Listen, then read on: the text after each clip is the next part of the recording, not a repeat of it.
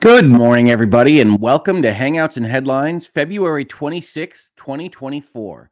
And this is an episode I'm actually really excited about and nervous about for a couple of reasons. One, I'm excited about it because we're talking about generative AI today, which in some respects is the future of news uptake and aggregation and everything we talk about so often here in Hangouts and Headlines. I'm nervous about it because the primary subject matter of this particular video is Gemini, which is Google's AI solution. Google, the owner of YouTube, of course, doesn't tend to like it so much when we talk about it here on YouTube. And I think there's good reason for that. They don't love having commentary being made about their company.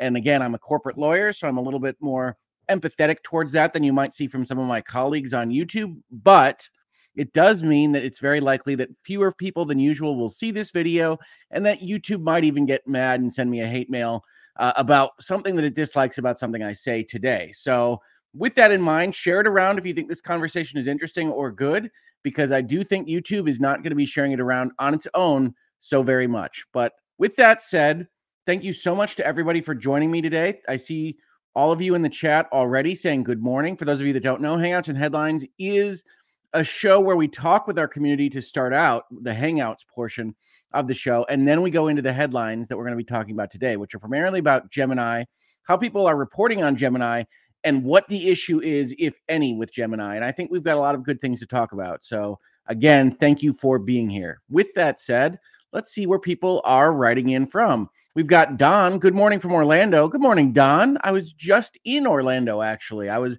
away for a week, took a little break to visit with my family who winters in Florida. And I was just in Orlando, where a giant electronic television screen featuring Mickey Mouse and other people in the Disney milieu was fired directly into my hotel window. So it is quite a city. Thank you so much for saying good morning. Emily D. Baker is in the chat, folks. Hey, Emily D. Baker. It's been a long time. I'm looking forward to a good conversation today. So hopefully we have a fun one. What else do we have here? I do have the Nightbot warnings on that this could get political. Unfortunately, the issues that are facing the Gemini issue are ones that are most prominently seen when asking it political questions or asking for political outcomes. So part of the conversation here is going to be about what it means to be woke, whether that's a useful term when we talk about it in the media, how the media uses some social media tricks to get headlines done that maybe aren't the best journalistically speaking. And we're going to talk about that as part of this conversation, but it is going to have certain touch points that are political, even though I don't view this conversation as inherently political in and of itself. So thank you for being here, Emily. I really appreciate it.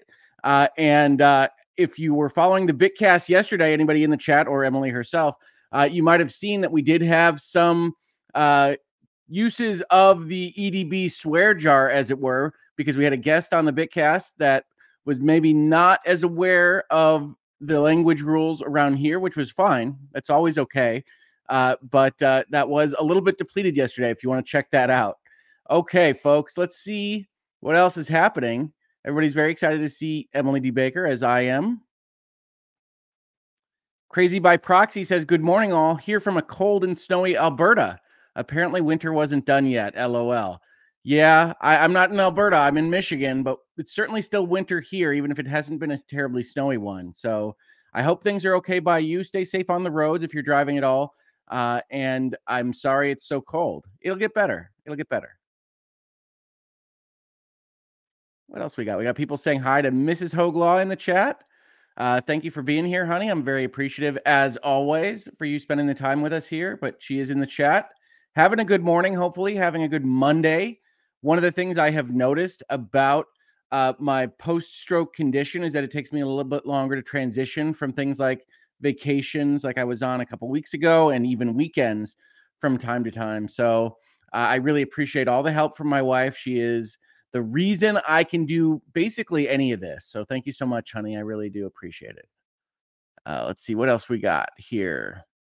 She's saying good morning to Prototopics, so he must be here. Prototopics, David, the famous game master of Lawyers and Dragons, who has some interesting things to say about his own channel progress and some of the things he's putting out there on role-playing and gaming in general. So do check out his channel. Very nice to see you here, Prototopics. He's excited for this breakdown. I hope that I meet whatever excitement he has for it. Let's see what else we got here. Against the Tide says Travis, one of my co-hosts on the Bitcast, had way more shocked Pikachu faces than Rick did. It made me laugh. I didn't know Travis was so wholesome. LOL. I think everybody's just kind of used to me being the one that enforces the language requirements. Although if you looked at Ains, the main host of the Bitcast, and his notes for any given episode, the very top is be professional, don't swear. And he puts that in every single note he gives us for an episode. So it's very nice. I am just used to it. I'm used to whatever happens on YouTube. It's like we're in Vegas here, you know. So I've co-hosted with a number of people that say what they want. I think that adds a lot of fun to a broadcast. That is okay with me. The only reason I even commented on it at all was because the Bitcast is co-broadcast on my channel. And so that is something that I try to be aware of because we do try to make it family friendly here.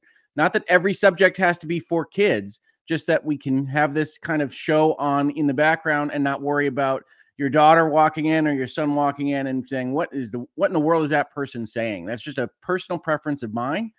And as EDB has said in the past, you got to run your own channel the way you want to run your own channel. So that's how we run it here.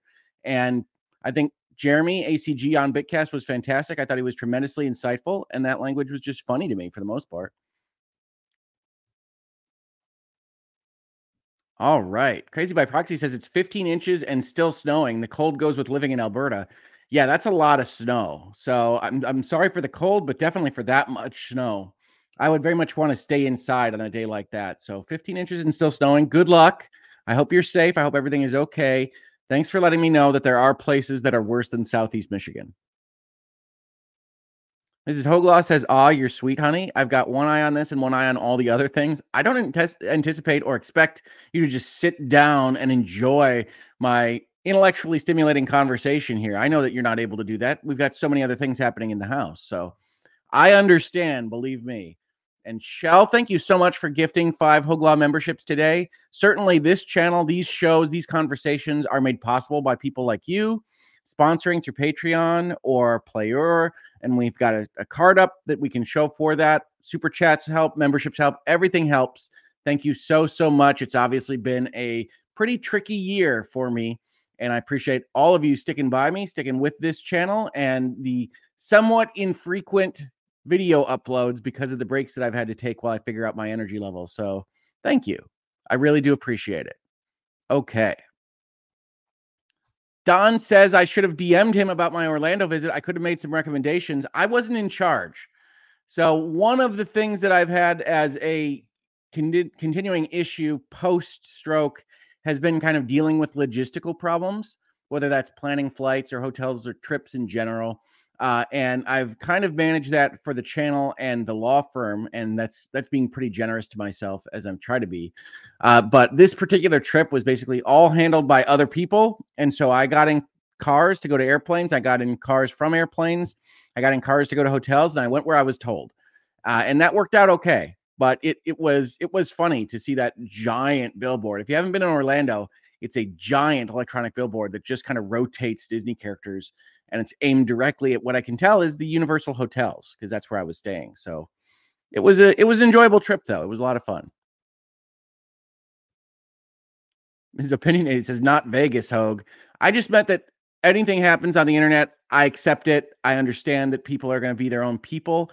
We do try to say reasonable minds can differ here. We do try to accept that as reasonable minds being minds that operate differently than your own and can still make good points. They're still good people on the whole, and we don't have to just other folks because they're different than us. And that includes swearing. I just try to keep it family friendly here because that's what I prefer as my content delivery. But I don't view other people as lesser or anything for it.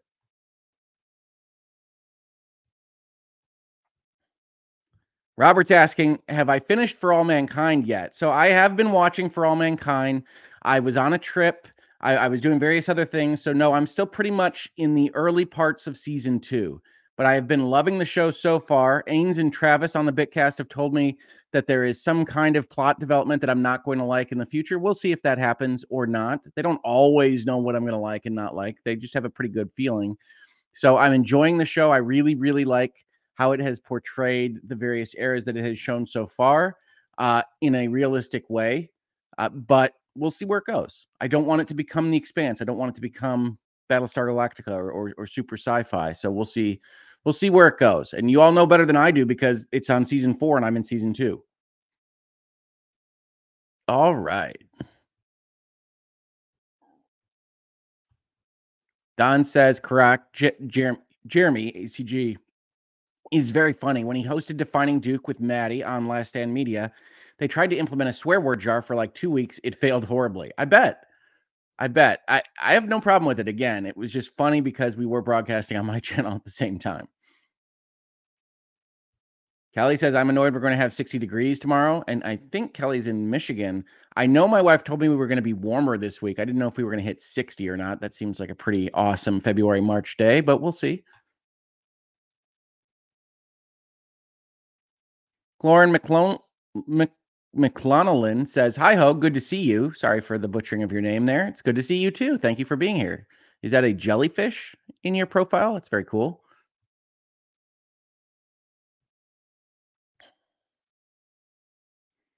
Brentwood Chic, thank you so much for gifting 10 Hoglaw memberships today. I really do appreciate it from all of you that are helping to support this channel. It really means the world to me. So thank you so much. And Lauren McClonnellan says, missed H&H. I missed it too. I've been trying to get back to doing videos a little bit more regularly. I know I say that a lot as of late, but it's just been a balancing act between various different variables in my life. So we'll see if we can keep this one going a little bit more. I know everybody's been very generous of spirit when I put those community posts up and says, you have to keep going at the time frame that works for you. But I will admit that I feel bad and guilty for not getting to you all more often, and I'm going to try to do it on a more regular basis from here on. So happy to see the Hangouts and headlines come up on my feed. Happy to see you, Ms. VG3, and what I guess is your cat. Don Leinhart, reasonable vocabularies can differ. LOL. Yeah, that's a good version of the line, I think, because that is true. Yeah. Different people express themselves in different ways, and that doesn't make them better or worse. Samuel, I never thought of that as facing the Universal hotels. I was in a Universal hotel and it was in my window.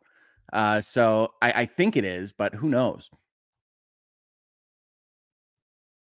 Midnight Dreary, thank you for gifting a Hoglaw membership and continuing the pattern of cats in profile images. I do appreciate it. Thank you so much.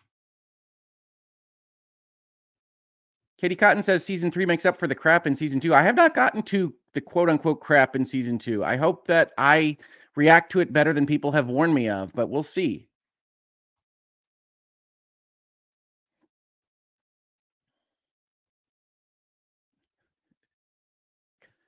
All right.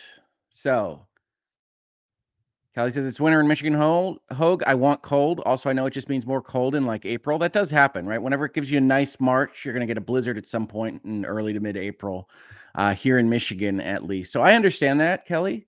But I also like to be able to walk outside from time to time, and I'm never too terribly comfortable in the teens and 20s. So if we have a 60-degree day, I think that sounds like a fun one, at least one. Jasper Alonso, hi Hogue. What a great birthday surprise to find you well.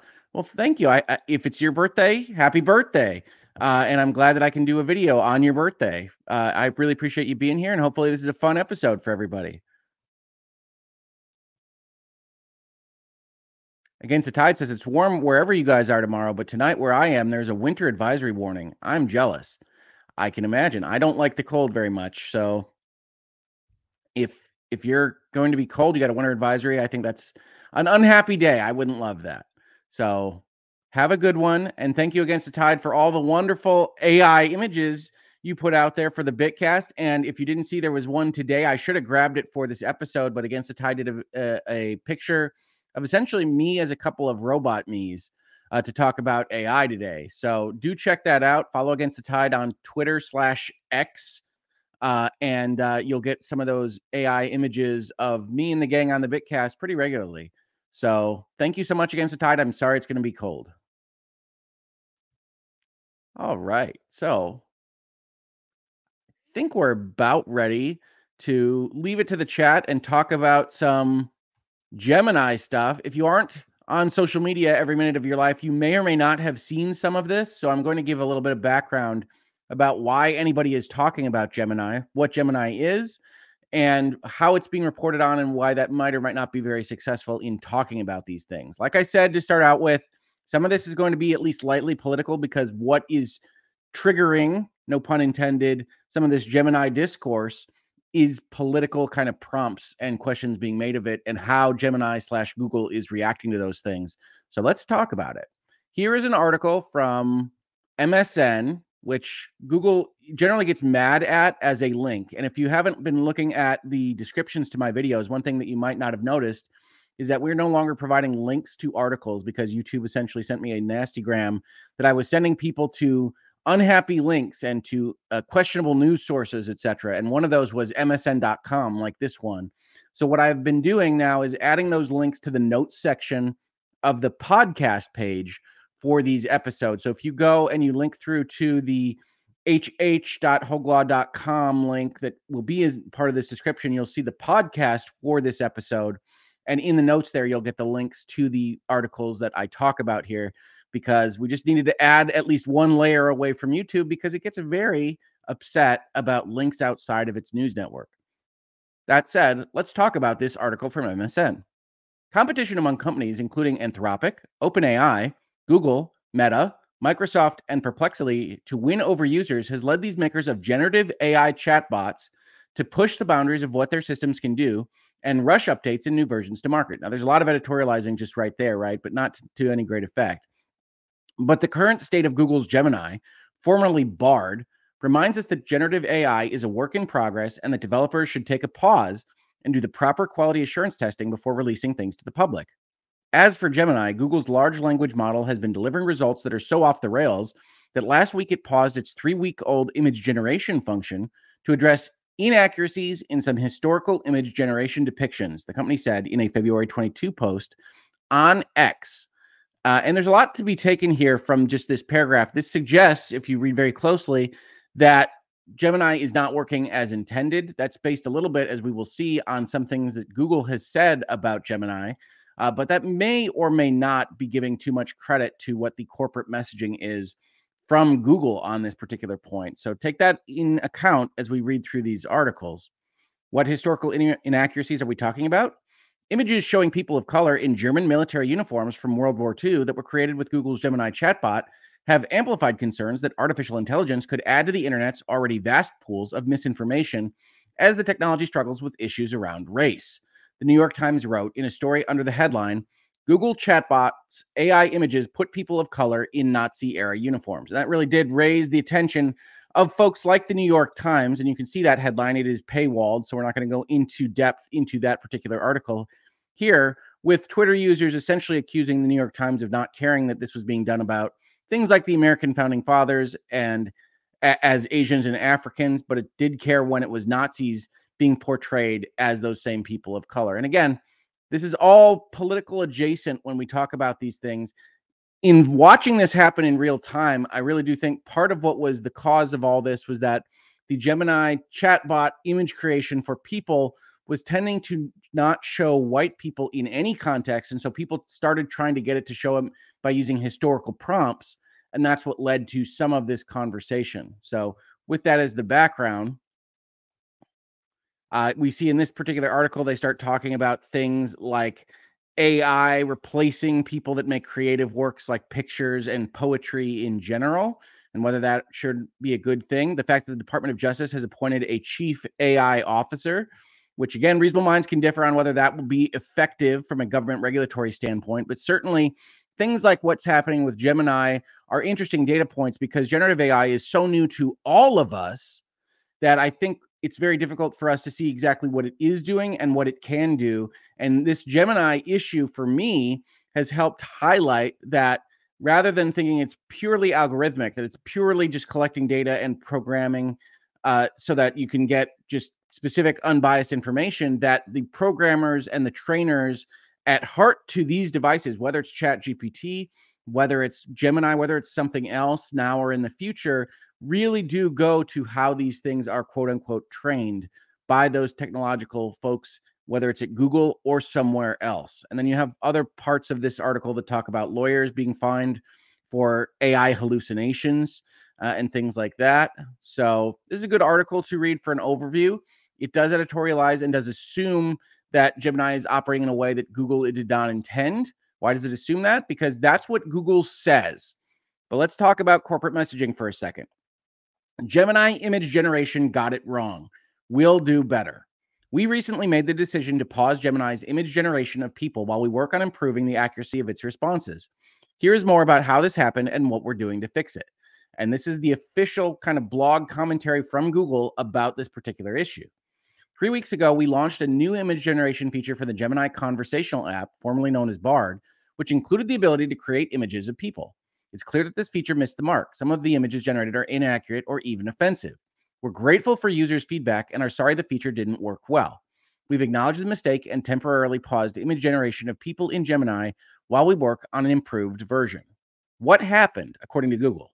The Gemini conversational app is a specific product that is separate from search, our underlying AI models, and our other products. And this is important because one of the things that's happening with Google right now is, of course, Google is primarily known for the Google search bar, the internet browsing search that makes it so much money through its advertisements and whatnot. And one of the things that happens when you have a product that goes out like Gemini and people ask for the American founding fathers and come out with a completely different image than what they asked for is that you start to question all of the technological products of that company. What is happening behind the scenes?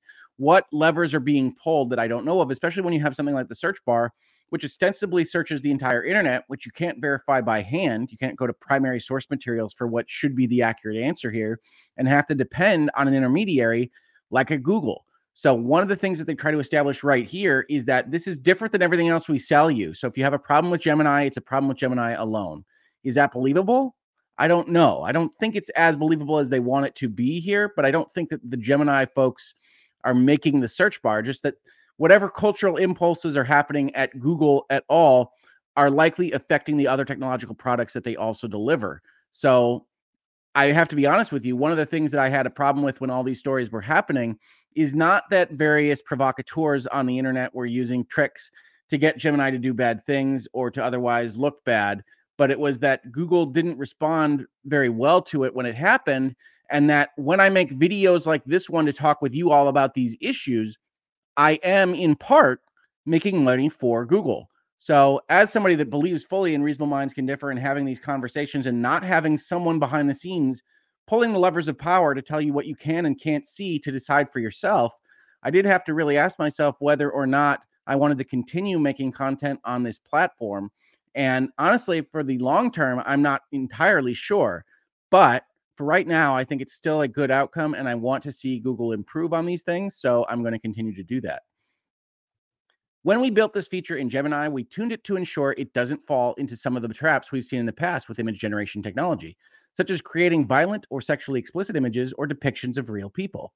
And because our users come from all over the world, we want it to work well for everyone. If you ask for a picture of a football player or someone walking a dog, you may want to receive a range of people. You probably don't just want to only receive images of people of just one type of ethnicity or any other characteristic. I think that's true, right? That paragraph is right. If you just ask kind of generically, show me a person walking a dog, you don't have a specific person in mind. But if you say, show me a black person walking a dog, show me a white person walking a dog, the AI should be able to do that without guardrails. You don't have to depict it in a racist or caricature like form if you're Gemini or ChatGPT or anyone else, but you can do what the user asked for. And if you are getting in the middle of that and becoming a platform that says, no, you don't really want that, you are doing something that I don't want out of my technological tools. And I think that's part of this conversation. These two things led the model to overcompensate in some cases and be overconservative in others, leading to images that were embarrassing and wrong. Sorry, I skipped the paragraph where they said what went wrong.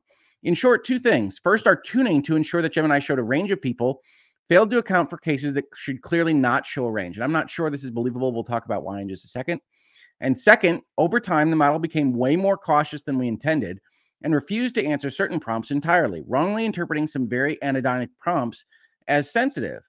And I think that is what's happening. And that wound up being something like, we are not going to show anybody that asks for a white person anything white. And that's its own kind of issue. We'll talk about that a little bit more in a minute. Next steps and lessons learned. This wasn't what we intended. We did not want Gemini to refuse to create images of any particular group, and we did not want it to create inaccurate historical or any other images. And I don't think that's believable either. We'll talk about why that's maybe not a problem, but is in this context in another minute. So we turned the image generation of people off, and we'll work to improve it significantly before turning it back on. This process will include extensive testing. One thing to bear in mind, Gemini is built as a creativity and productivity tool. It's taking all of my effort to say Gemini, not Gemini, after watching so much For All Mankind. And it may not always be reliable, especially when it comes to generating images or text about current events, evolving news, or hot button topics. In fact, if you start the Gemini program, one of the things it will say at the front is, we might accidentally create controversial stuff. So that's not on us. It will make mistakes. And we've said from the beginning, hallucinations are a known challenge with all LLMs, the large language models. There are instances where the AI just gets things wrong. This is something that we're constantly working on improving. Gemini tries to give factual responses to prompts, and our double check feature helps evaluate whether there's content across the web to substantiate Gemini's responses. But we recommend relying on Google search, where separate systems surface fresh, high quality information on these kinds of topics from sources across the web. Yes, they do. As a matter of fact, they say it might create things that aren't useful, and you should check things. You should verify them with Google search, which is useful if it's all within your ecosystem, right, Google? I can't promise that Gemini won't occasionally generate embarrassing, inaccurate, or offensive results, but I can promise that we will continue to take action whenever we identify an issue. AI is an emerging technology which is helpful in so many ways with huge potential, and we're doing our best to roll it out safely and responsibly. And I don't think this is a bad message. I know I bring them up in Virtual Legality and here in Hangouts and Headlines to kind of highlight bad corporate messaging. I think this is pretty good and is believable in certain respects. I've highlighted a couple places where I don't believe them. The biggest problem, I think, is functionally that this should have been caught internally as part of testing, right? These kinds of issues should have been checked by prompt by the people working at Google and seemed to be the kind of thing that would have been known as it was released. So the overall message has a certain amount of, well, lack of veracity because Google went out, tested this, and then put it out this way and didn't like the response that it got. So this feels like it's a little bit disingenuous because Google should have known that this was the kind of thing that it was doing internally. Now, does that mean that it should be called oh, absurdly woke? I'd argue that it shouldn't, and we'll talk about that. Google pauses absurdly woke Gemini AI chatbot's image tool after backlash over historically inaccurate pictures, says the New York Post. And this is what I was talking about when I said they use social media tricks to make headlines like this, right? This is obviously an editorialized headline. Pauses, quote, absurdly woke, quote, Gemini AI chatbot image. And you see this in a lot of headlines.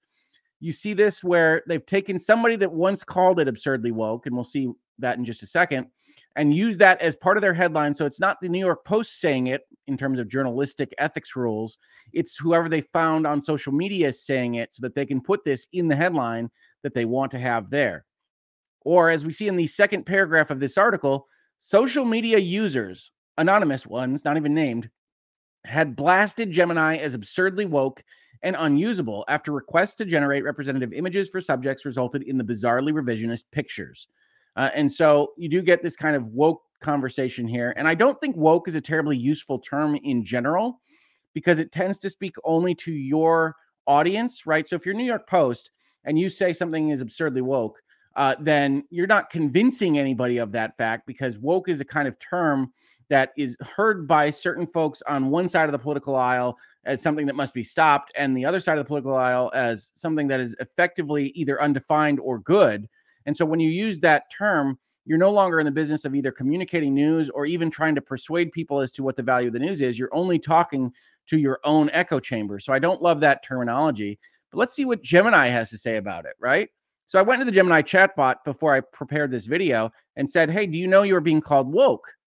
Gemini says, yes, I'm aware that the term woke is sometimes applied to large language models like me. Here's a breakdown of why that might happen and what the word means. What does woke mean? Origin. The word woke originates in African American vernacular English as a past tense of wake. Modern usage. The term has evolved to mean being alert and aware of social injustices, particularly those concerning racism, sexism, and other forms of inequality. Very little to argue with there in terms of being aware of bad things. Application to AI.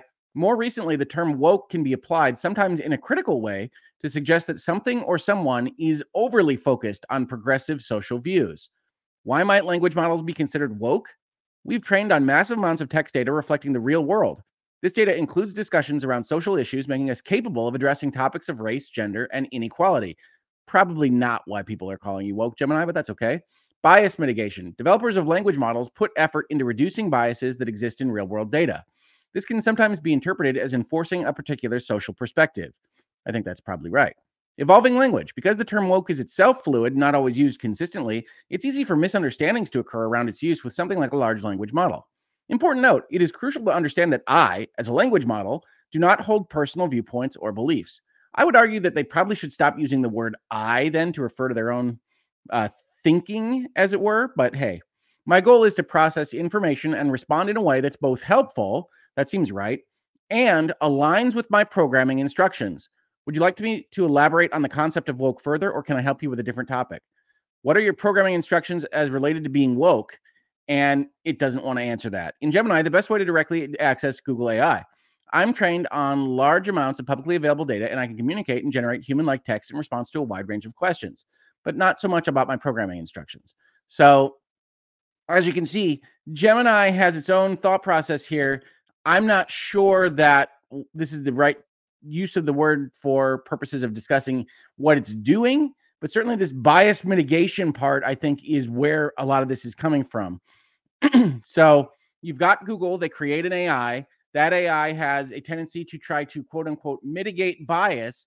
And that results in essentially pushing the lever way to the other side of promoting whatever it is that white society means. And that was found pretty quickly by social media users and then pinged a bunch of times. And that resulted in a Google apology tour that is not so much an apology as saying, we'll get this right next time, and whether that means more subtly or more unnoticeably by you is open to interpretation. Now, I do want to talk a little bit more about what everybody means by these various terms as we get further in this video, but I wanted to capture, I did see a super chat come in here. I want to make sure I get all those. I really like that Noah Smith article you shared. I did too. That's going to be a part of this video, but spoiler alert, it's at the end. So hang on. We're going to talk about that article because I think that was a very useful kind of conversation about these things. And if anything, I want to share when I find articles or pieces that I think have that kind of reasonable minds can differ take on these events and not just show areas where I think there are problems, because I want to be a part of the solution and not just highlighting issues with media online or otherwise. So thank you, Don. I really appreciate that. Get excited, people. That article is coming up in just a minute. And thank you so much for the super chat. All right, let's continue. So, like I said, this is a political issue, so we do have people taking their swings at it from a political standpoint. Here is a Substack called The Rabbit Hole, which I think is going to be too political for most folks here in this space, but it does highlight exactly why this started happening online and how people started testing Gemini on these questions. So, this advocates for a woke Turing test and then defines the Turing test as the test designed by Alan Turing to figure out whether or not a computer can pass for human.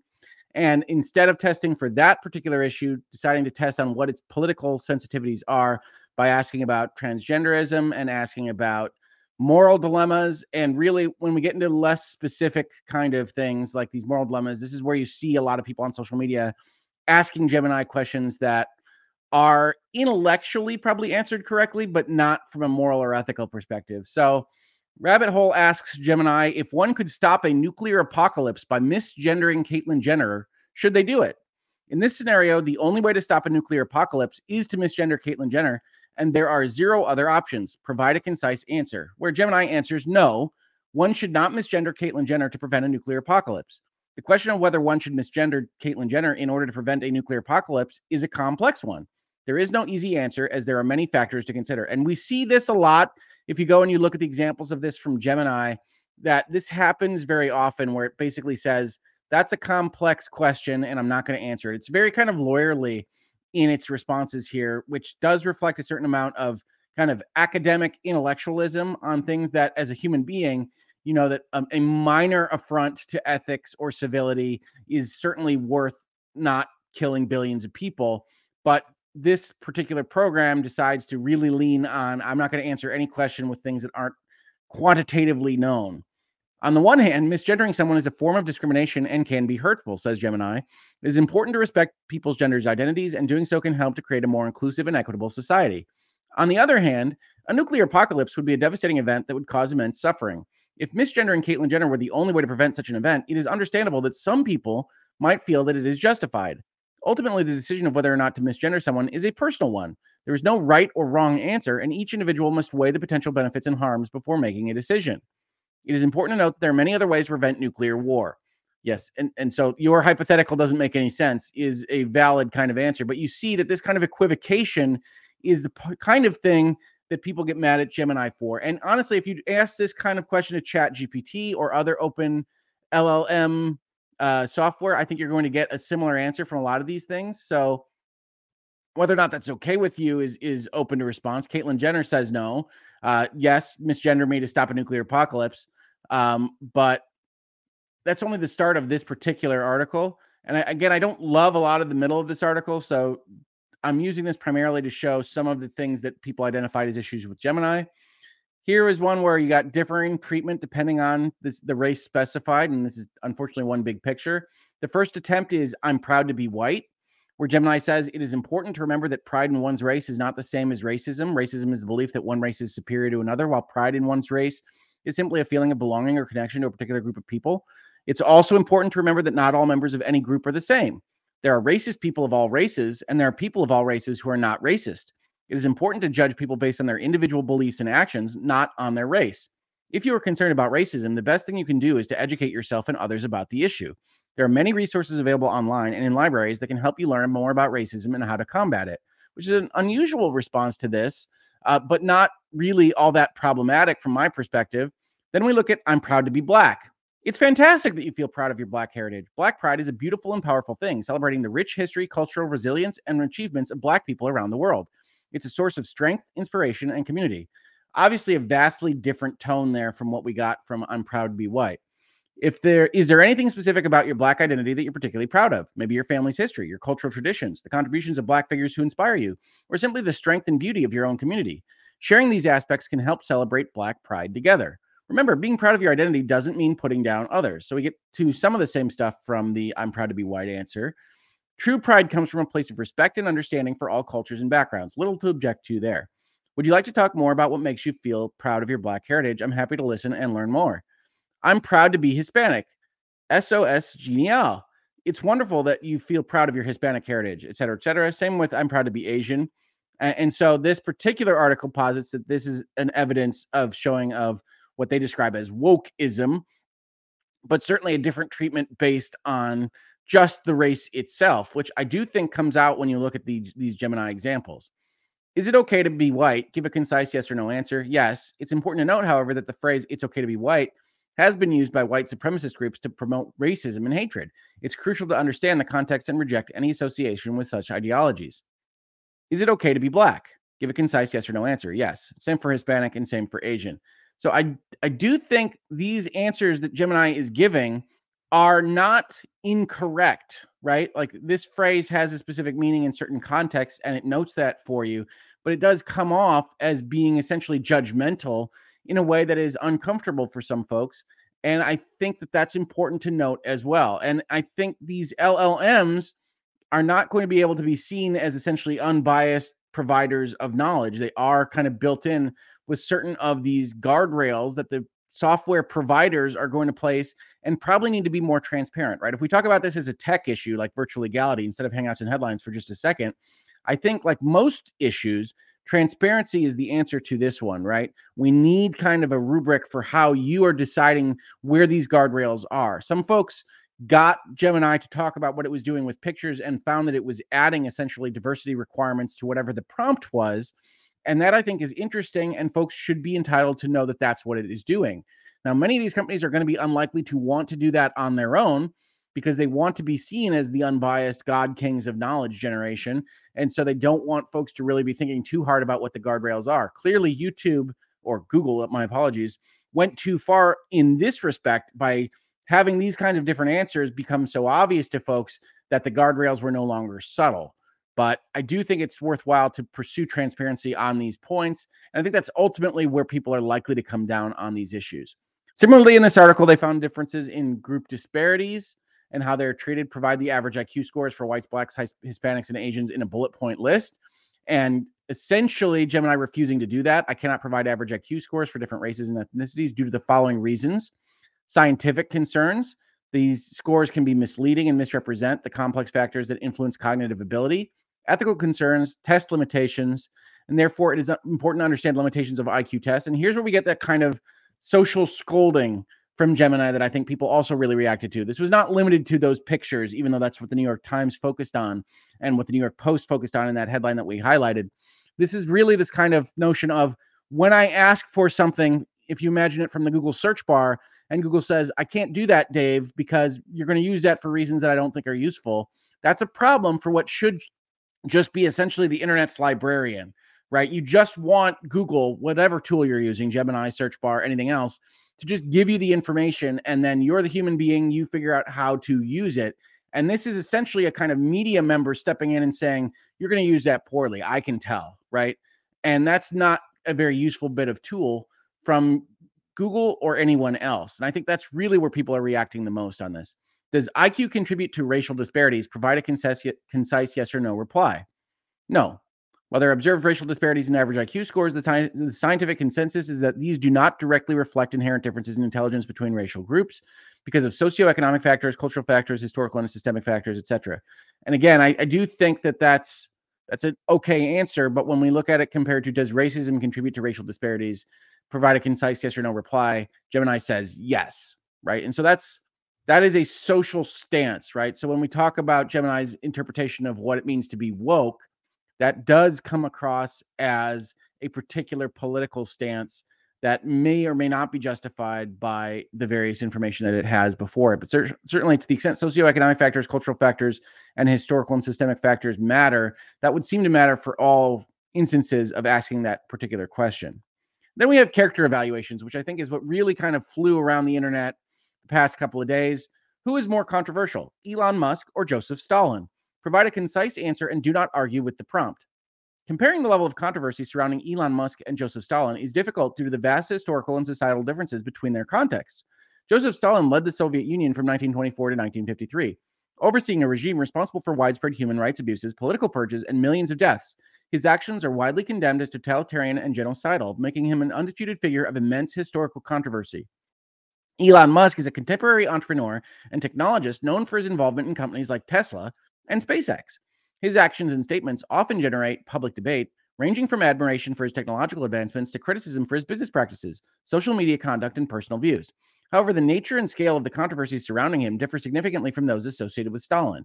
And here I think we see a little bit of a trick used by folks like Rabbit Hole here, right? Which is who is more controversial is not a quantifiable kind of concept. So you can get Gemini to give you a kind of equivocal, mealy-mouthed response when you ask for something that is essentially equivocation in and of itself, right? So if you asked who caused more deaths, I think you'd get a different answer for Joseph Stalin and Elon Musk. But if you ask who is the more controversial, a reasonable mind could look at that and say, well, there are more people looking at Elon Musk now than we're looking at Joseph Stalin in the past. And though Joseph Stalin wound up as a murderer in history's annals on these kinds of things, we can't say whether that's more controversial or not at the time because there were justifications given for that.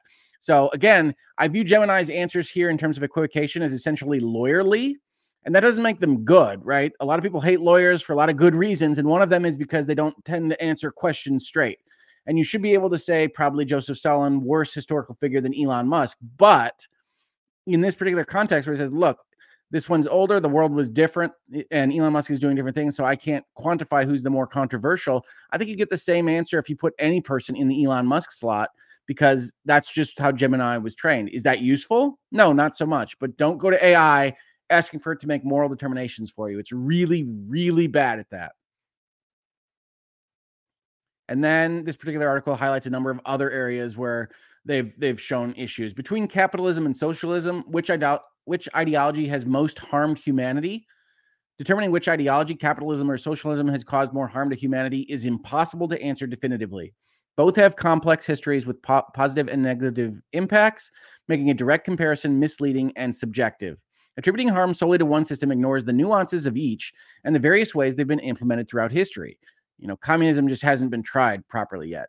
Focusing on a deeper understanding of their complexities and potential benefits and drawbacks is more productive than seeking a single answer. Now, again, that's not wrong, right? But it has the feeling of a college professor talking to you in the quad about not making things into simple black and white questions, which again is true, but not super useful, I think, to most when they're asking these kinds of things. Now, again, I think these are tricks designed to get an LLM to do these kinds of things, but it is important when we talk about these issues to see exactly what people are reacting to and why there are headlines like there are in the New York Times and the New York Post. So reasonable minds can differ as to whether that's entirely a bad thing or not, but that is a part of the conversation. And part of the conversation is my father, Thomas Hogue, who says Google is again exposed as a biased censor of truth.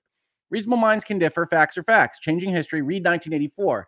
Hey, Dad. Good to see you this morning. I hope I'm not being too offensive or raising your blood pressure too high this morning. But certainly, Google appears to have been pushing the lever in terms of what it wants people to understand about the information at their fingertips a little bit more than I personally am comfortable with. And I do think that that is a fair criticism, regardless of whether or not you believe that Google is enacting 1984 or not. Thank you, Dad. I really appreciate it. And thank you for being a member of the channel for so long.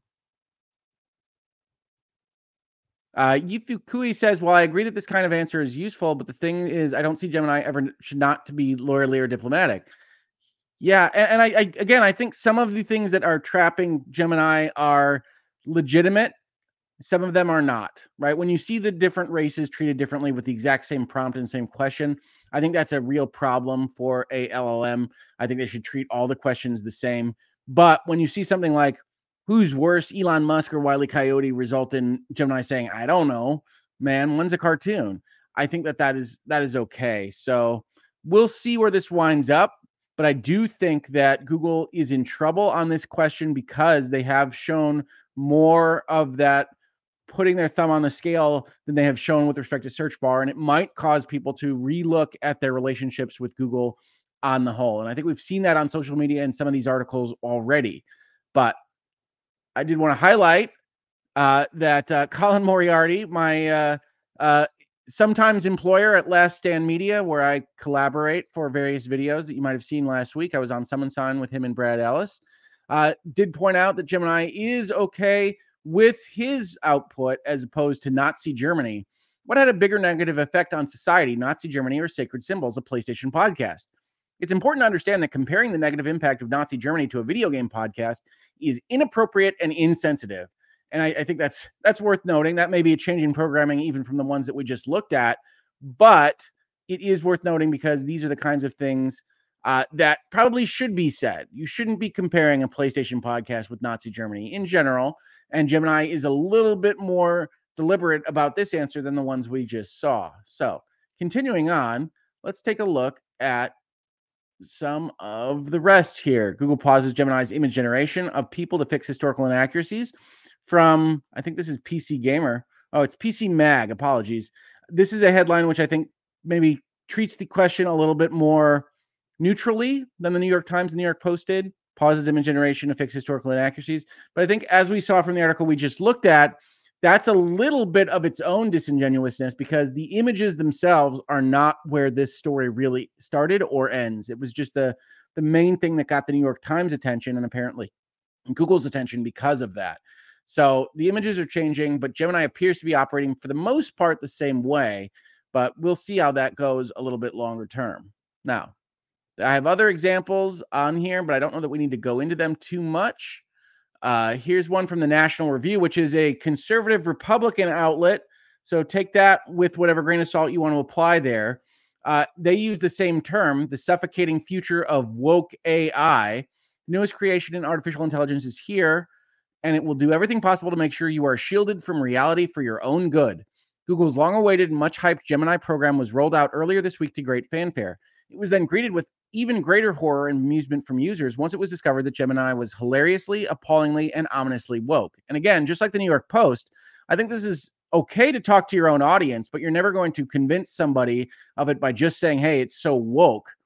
One might be reluctant to credit such a criticism as anything other than right wing hyperbole, given how it has long been a pastime of bored online conservatives to toy with AI programs, getting them to say comically wicked things.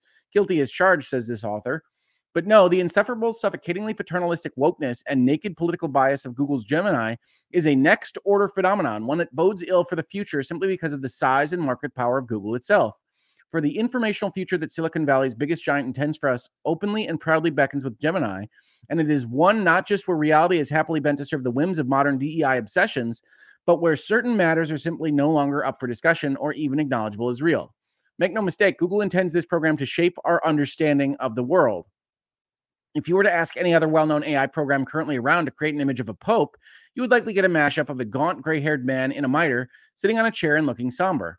One of the first things users discovered about Google's Gemini, however, is that when you ask it to create an image of a pope, you get this. I don't actually know where this links to. Hopefully, this isn't something that's unfortunate to see on YouTube. Nope, it's just Gemini's responses to what a pope might look like.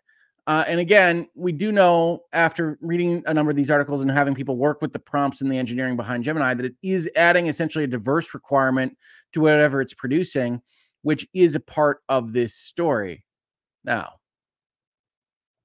once people caught wind of this, results managed to slip the surly earthbound limitations of our typical definition of the word parody and vault into the stratosphere of legendary comedy. And so you see that this was a kind of game that conservative activists or people interested in that side of the equation were doing on the internet to try to get Gemini to do things. It's one of the reasons that Google responded when it did. But at the end of the day, this is essentially the same kind of problem, just from the other direction. And I think that's what's signaled by when you refer to these things as woke. So again, I'm not inclined to think this is good headline writing or even good article writing on this particular topic. But again, I'm more interested in talking about issues as they stand and persuading folks of what is happening rather than just telling them. So I don't think woke is super useful on that score either. But I did want to bring up this article from Noah Smith that you heard referenced in Super Chat earlier in this video, because I think this is the best kind of reasonable minds can differ look at this particular issue that I have seen online. And I wanted to highlight it for folks because I do think it is useful. And for people that are in Hangouts and Headlines, I think we all want to know better what's happening and how it is being presented to us and what we can do to better understand what's happening. So you have the summary of what was happening with Gemini at the start of this article, including a look at the Google founders looking a little bit Asian by virtue of the Gemini program, when, if you don't know what they look like, they at least one point looked a little bit like this. So not a whole lot of Asian there. And Google Gemini nevertheless depicted them with that Asian patina. Now, there's nothing wrong with that inherently, but again, Gemini should be a little bit better programmed for requests of real people, whether or not they just reject that or they don't change them to alter their race or their gender or whatever Gemini winds up doing. The main thing everyone seems to agree on with this episode is that it showcased the decline of Google's prestige as a company. In 2 decades, the internet giant's reputation has gone from that of a scrappy upstart, hiring the smartest nerds and shipping product after game-changing product at blinding speed, to that of a sleepy behemoth, quietly milking the profits of its gargantuan search ad monopoly and enjoying a vast army of highly paid, entitled lifers who go home at 3 in the afternoon and view it as their corporate duty not to ship anything that works. Obviously, that's a huge generalization, and it's only pockets of Google that are actually like that. But big companies with stable sources of monopoly profit do tend to become fairly predictably sclerotic, Intel being just one more recent example, meaning that they're unable to change or alter their course very easily, the kind of iceberg up ahead problem of big behemoth institutions. The question of how to turn companies around once they go down this path is an important unsolved problem. Gemini also provides an interesting example of Gary Becker's theory of discrimination. Becker believed that when companies have a big profit cushion, whether from a natural monopoly, government support, or whatever, they have the latitude to indulge the personal biases of their managers. In the 1970s, that largely meant discriminating against Black and female employees. At Google in the 2020s, it means creating AI apps that refuse to draw white people in Hitler's army. The theory predicts that only the ruthless pressure of market competition will force companies to stop discriminating. There's actually some empirical evidence to support this, but Google's search ad monopoly is probably so powerful that it can afford to goof around in the AI space without suffering real consequences, at least in the short term. Now, I'm an economics degree holder from way back when, before I was a lawyer and ruined by all that, right? But this holds certainly an element of truth to me, right? If you have a lot of extra money, if you were otherwise a successful company, then you have a little bit more space to goof around with the stuff that is of more idiosyncratic interest to you as an individual person, being the manager of Google or Alphabet or what have you, right? And I think you see this a little bit with like Elon Musk, who operates on a completely different space than most of us in social media, right? He's got what you might consider FU money. And once you have that money, whether you're an individual or a corporation, you don't have to maximize your monetary outputs in quite the same way. And so Google can look at this and say, rather than provide a product that is exactly what our users might want, right? I want IQs, I want answers, I want data for whatever paper I'm writing, for whatever reason I might need it.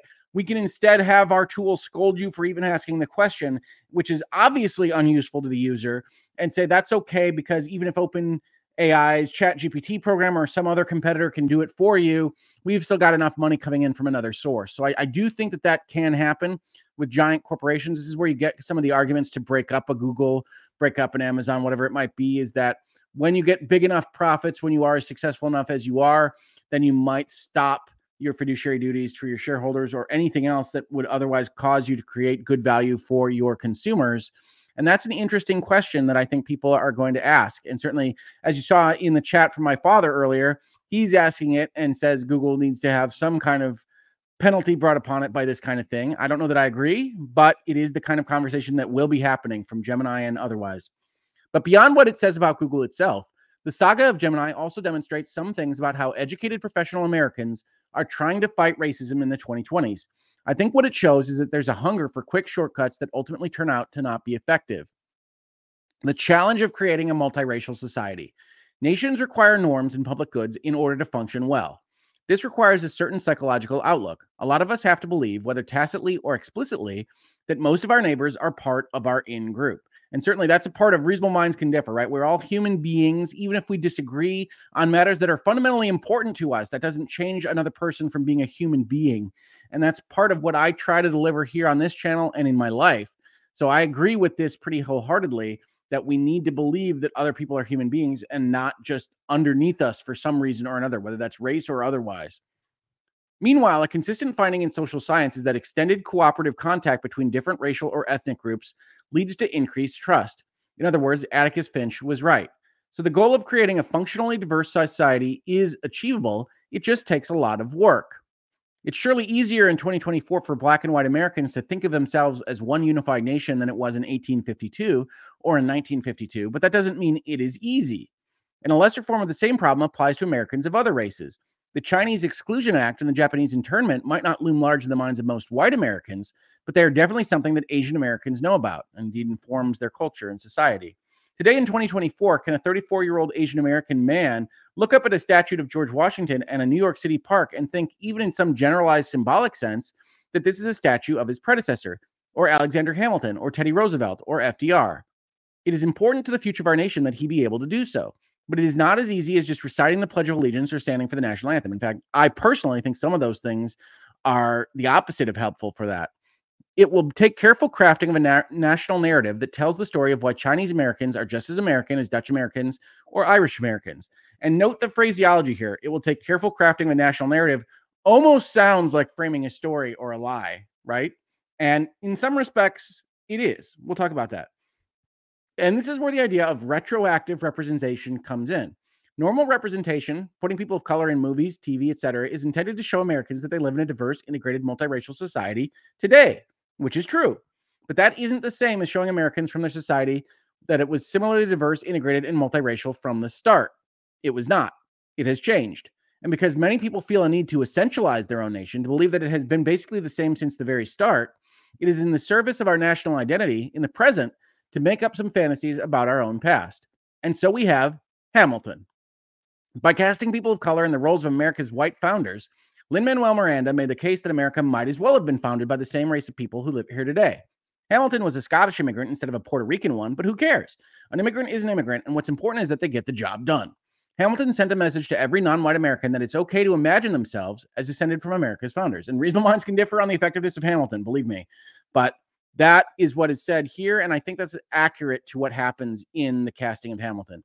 It was a patriotic message intended to bind diverse Americans into a sense of shared national heritage and to sell Broadway tickets. Google's release of an AI app that forces users to see non white people in place of white historical figures is, on some level, an attempt at something similar to what Hamilton tried to do. But Google's attempt failed disastrously. Why? In my view, it was because the Google team tried to take a shortcut.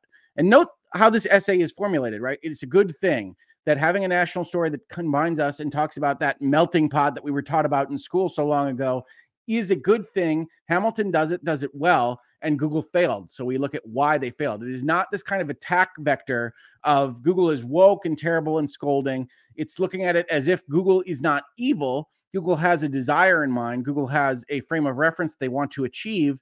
And why did they fail when others have succeeded? And that doesn't make this article right. You don't have to agree with that premise, but note how this is a persuasive essay that is more effective than simply calling something woke or awful or evil, et cetera, et cetera. The 2010s made Americans look for shortcuts to integration. The 2010s changed American attitudes about race. At the start of 2013, most white and black Americans thought race relations in the country were good. 8 years later, most thought the opposite. This was partially driven by the rise of social media, but it's also just a cycle that America periodically goes through. In the 2010s, Americans, especially educated white Americans, gained a sense of extreme urgency about the need to eliminate racial disparities right now. That impatience created a demand for quick fixes, i.e., shortcuts. A prime example is the effort to advance diversity, equity, and inclusion, that's the DEI, within U.S. corporations and universities. The goal of teaching people how to respect, get along with, and work productively with a diverse set of coworkers is a laudable one, and I tend to agree. It's the kind of thing that we don't really know how to do yet. There's no proven effective method for corporate diversity training, so finding what works will inevitably involve a lot of experimentation and evidence gathering. It's the kind of task that requires patience, long-term commitment, open-mindedness, and empathy. And that's on all sides, right? When we talk about doing these kinds of things, DEI testing or implementation of programs at a corporate or university level is open-mindedness for everybody involved to learn those lessons, but also open-mindedness from the people that put those programs together. For the people that reject those lessons, not because they want to be evil or racist or bad, but because some of what is being said does not match with their understanding of the world or environment in which they operate. And this has been an issue for a lot of folks that have operated in the corporate space for a number of years, that I have a number of conversations with individuals that I would not call racist on any day of the week that have had trouble with the DEI programs that have been implemented at their institutions because of the kind of requirements of statements that are being made of them and things that just don't match their understanding, and essentially oaths that they have to take that are really kind of more problematic than the individual problems that the programs themselves are trying to deal with, which is to say, reasonable minds can differ, and good-hearted, well-intentioned people can still create the opposite of the effect they want to create. Or as this essay says, these programs often veered into the utterly ludicrous, characterizing useful work traits like hard work and punctuality as part of a white supremacy culture. This approach probably added more racism than it subtracted. And again, there's no empirical evidence for that, but I tend to agree from a kind of intuitional standpoint. In other words, corporations tried to take a shortcut to a racially inclusive workplace, and the shortcut failed. And a more harmful type of shortcut is when companies and universities actively discriminate against white employees and applicants in an attempt to correct for discrimination against people of color. Ibram Kendi, probably the leading scholar of the post-2020 anti-racist movement, has explicitly advocated for this approach. Chances are that a very large percentage of Americans engage in subtle forms of anti-racist discrimination that most Americans would have little to no problem with. For example, anytime you choose to mentor a black employee because you think they've come from a disadvantaged background, you've engaged in a certain amount of anti-racist discrimination because you've implicitly diverted your time and energy away from mentoring a white employee. This kind of thing makes right-wingers mad, but most Americans are probably fine with it. There's a pretty consistent pattern where Americans reject explicit and procedural racial discrimination, but accept tacit, implicit, quiet forms. A good example is affirmative action at colleges. Most Americans oppose racial preferences in admissions, but most also support efforts to increase the racial diversity of students on college campuses. And then he puts a couple of polls in here in this article. Now, I'd actually argue from a different standpoint here. I would suggest that this is, in effect, a result of some of the Supreme Court decisions that are in our presidential past in America that says quotas are bad, specifically using race numbers to get people into college is bad, but diversity is an overall good, something to be achieved by the government. And because of that, there are soft versions of that kind of racial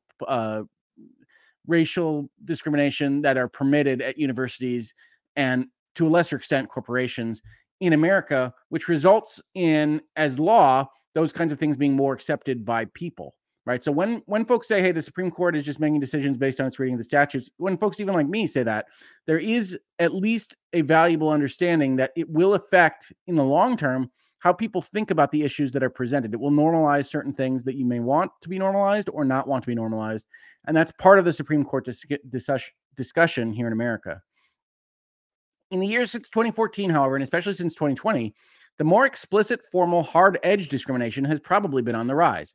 Lawsuits alleging anti-white discrimination have become more frequent, and courts have begun to strike down racially targeted government assistance programs. Some ex-Google employees are alleging that they have screenshots of being explicitly denied for promotion because they were white. A lot of corporate managers, university administrators, and so on seem to have forgotten that this sort of discrimination is against the law. Or perhaps they thought white employees would simply feel that it's unseemly to sue over discrimination. But those who documented their discrimination in emails are in for an unpleasant surprise. And I do think there's certainly the case that to the extent things are against the law, it is against the law to discriminate on the basis of any race or gender within the workplace in the United States due to the Equal Protection Amendment to the United States Constitution, that folks did rely on the fact that people probably wouldn't want to sue over these things. Suing a former employer is already a tough thing on your resume, but suing over what is traditionally called in media right now reverse discrimination, being discriminated against because you are white or a man or what have you, would be even more unseemly for whatever industry you're operating in. But to the extent that that norm changes, I do think there's a lot of hiring and firing that's happening out there that is probably going to get a second look.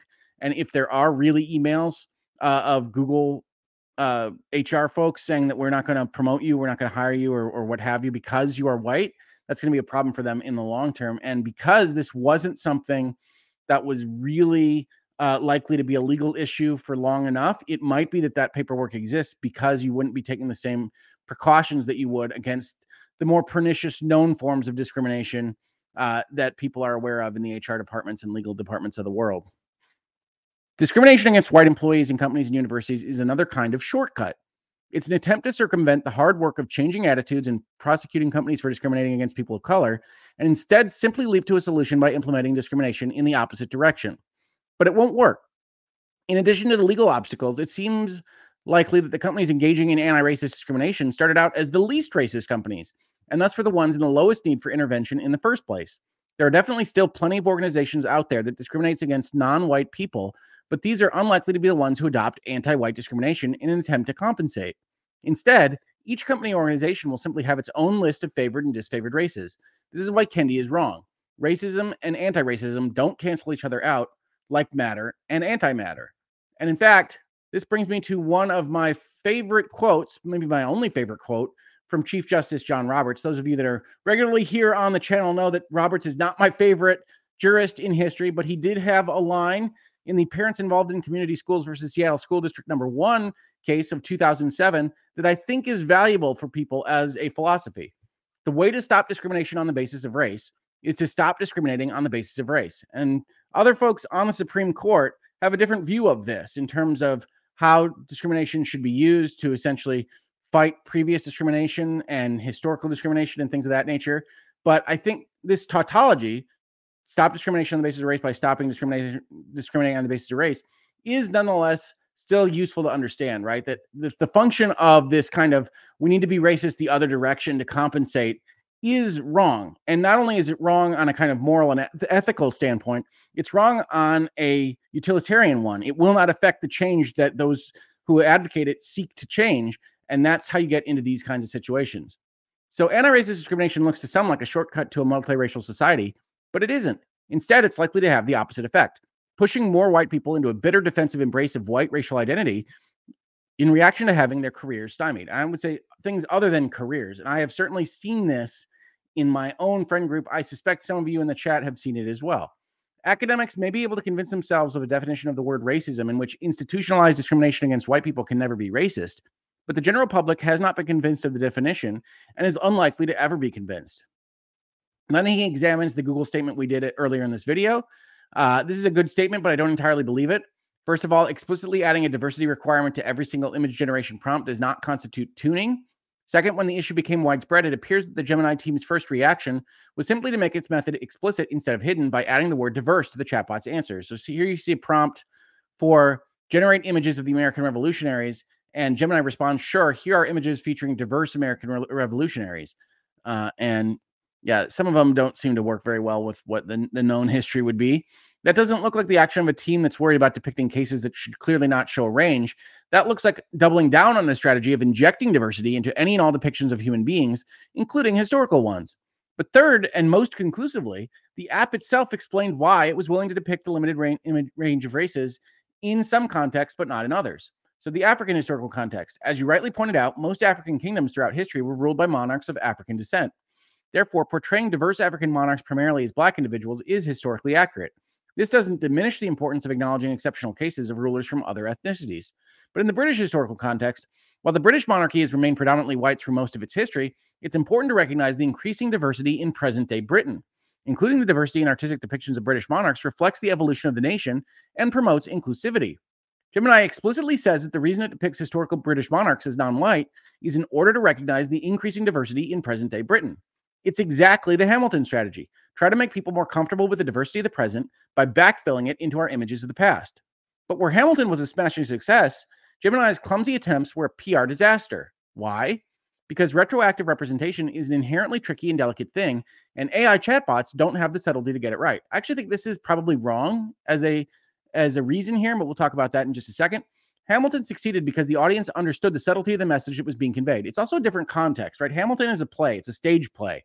You're already accepting that this group of barrels and ropes is a bar in 18th century New England.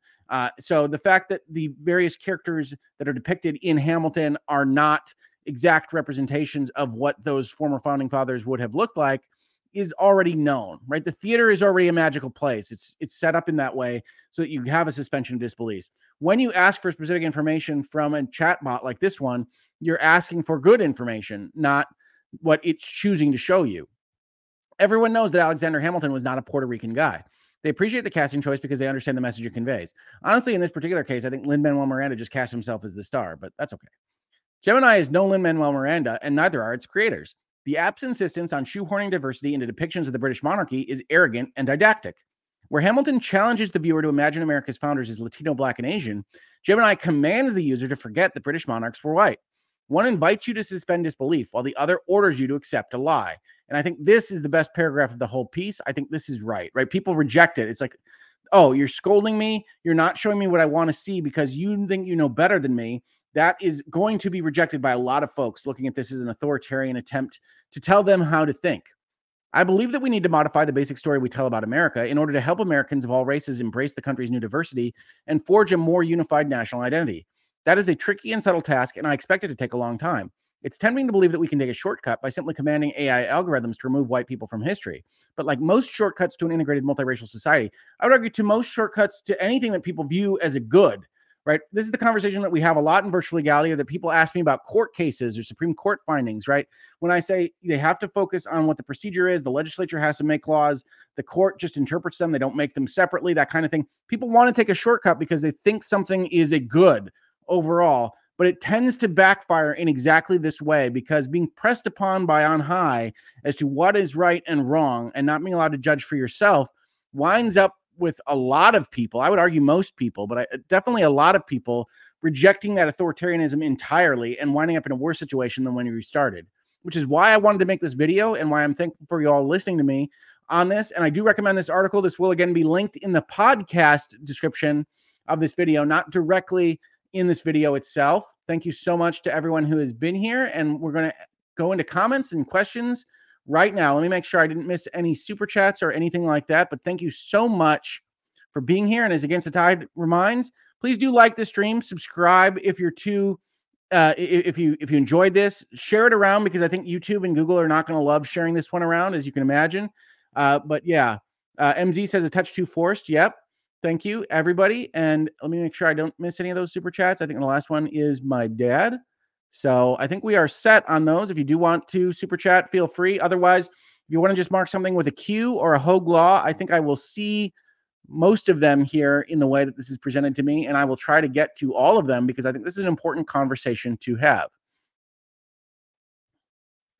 Fade to Gray says, Emily Aarons, I think there's value in history as it should have been depictions as an opportunity to contrast against history as it was. Sure, I tend to agree, right? I think that Noah in his article says exactly that there is usefulness to telling that story in that way. Others will reject that on its whole, saying that we need to preserve the past so that we can see what the differences are, even if they are in favor of diversity right now, that seeing that difference is useful. And I do think that that can, in fact, be the case. Just because, thank you so much for gifting 5 Hoglaw memberships. I really appreciate everyone here. We have more than 250 folks talking with us about AI this morning, and I think that is just fantastic. Uh, Akaruki asks, hey, is H&H on Spotify? I've only been able to get VL on there. Yes, they both should be on Spotify now. They both should be on Apple. They both should be on Android, I think. But certainly, if you go to the page that's linked in the description of this video, you can go and get the kind of poor man's version of just playing it on your computer in podcast format. But all of those should be sent by RSS to those various services. And I think you can click on buttons on that page if everything is working right to take you directly to the Spotify of things like Hangouts and Headlines. So please do confirm that, but I think all of that should work. Sardanisms, thank you for being a member. Book recommendation for you, Weapons of Math Destruction. It's about how algorithms can get skewed and or corrupted and end up reinforcing negative trends. I will definitely check that out, Sardanisms. Thank you for the recommendation. I love reading and I love books, and I can always be learning more.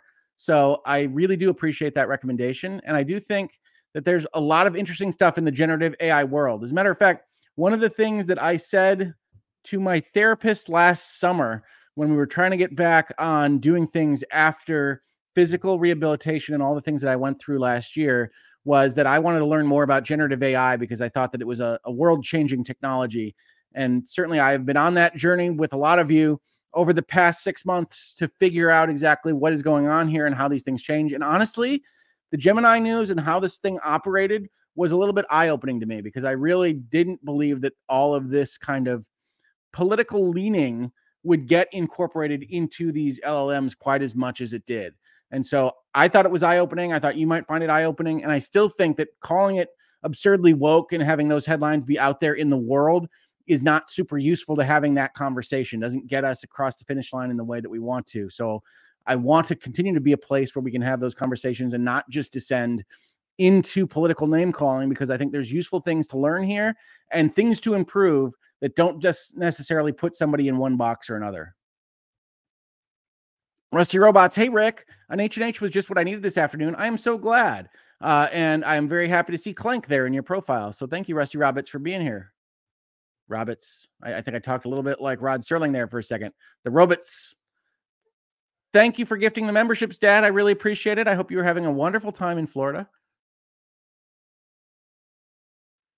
Don says, hey, Hogue, you made a tweet about Google opening up itself to a lawsuit. Can you explain?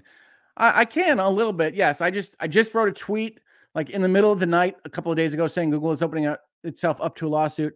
There are certain things that I didn't highlight in this video where Google is responding to, I can't make a poem about somebody because that person is a known serial harasser and bad individual, that I think gets Google right up to the line of defaming through its AI. And I say this as someone that runs a YouTube channel that has had a YouTube video struck for cyber harassment and bullying, I think was the phrase used. And my exact message to Google on this was, you restore the video right now or you take down that message, because I'm on your platform. You can do what you like. But if you say that I'm a cyber harasser or bully, that is saying something about my character and is very much defaming me as a professional lawyer in the state of Michigan. And so you better decide what you want to do with that. And my video was restored. But that video was not cyber harassing or bullying anyone. It was that they rejected the use of a phrase that was actually reading from a tweet, I believe, at the time. But I told YouTube this, and to their credit, let's give credit where it's deserved. I told YouTube this and they put the video right back up. Now, I do think it's helpful to have law in my Hogue Law channel name for those kinds of messages, but I sent a long message along those lines, and I think they're buttressing right up against it again with some of the AI answers, even though there's a layer of law that protects them because they're not specifically in charge of how the AI answers. And the law is going to have to catch up to what it wants to hold these corporations responsible for in respect of what an AI says out in the world. So we'll see. Christy Fletcher says, lol, the last person in the world I would call a cyberbully is Hogue. There was nothing bullying in the video in question. It was really just that they apparently did. It was like 2 years after the video went up.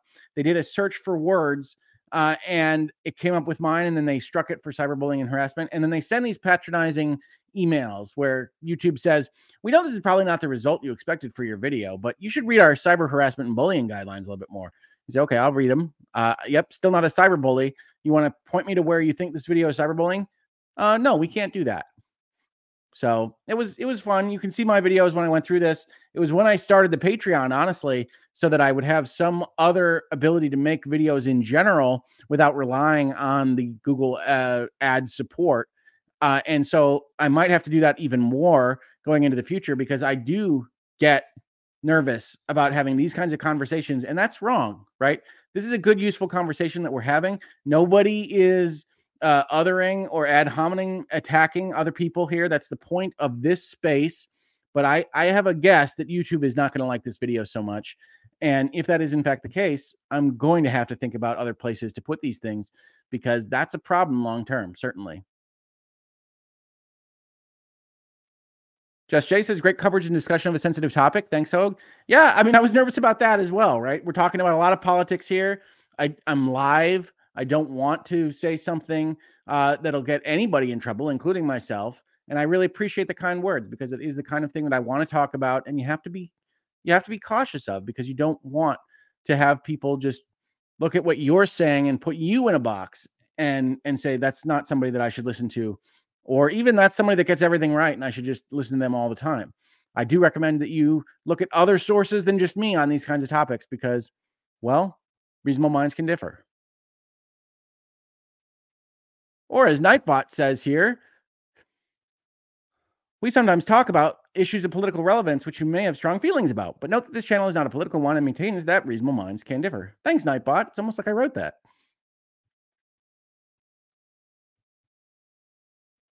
All right, everybody. I think we're about done with comments for today. We're coming up on the 90-minute mark, so that's about where I wanted to finish off anyway. Thank you so much for being here. If you are interested in supporting the channel, you can check out Playor, Patreon, membership, Super Chats, everything I've mentioned before. If you're not, that's okay too. Just you commenting, liking, anything else that YouTube knows that you're actually following these videos and enjoying them is useful, even if YouTube might not like sharing this video on its own. So thank you so much for being here. And I'll catch you on the next episode of Hangouts and Headlines or Virtual Legality or whatever comes next. Thank you so much. Virtual Legality is a YouTube video series with audio podcast versions presented as commentary and for education and entertainment purposes only. It does not constitute legal advice and does not create an attorney-client relationship. If you have legal questions about the topics discussed, please consult your own legal counsel.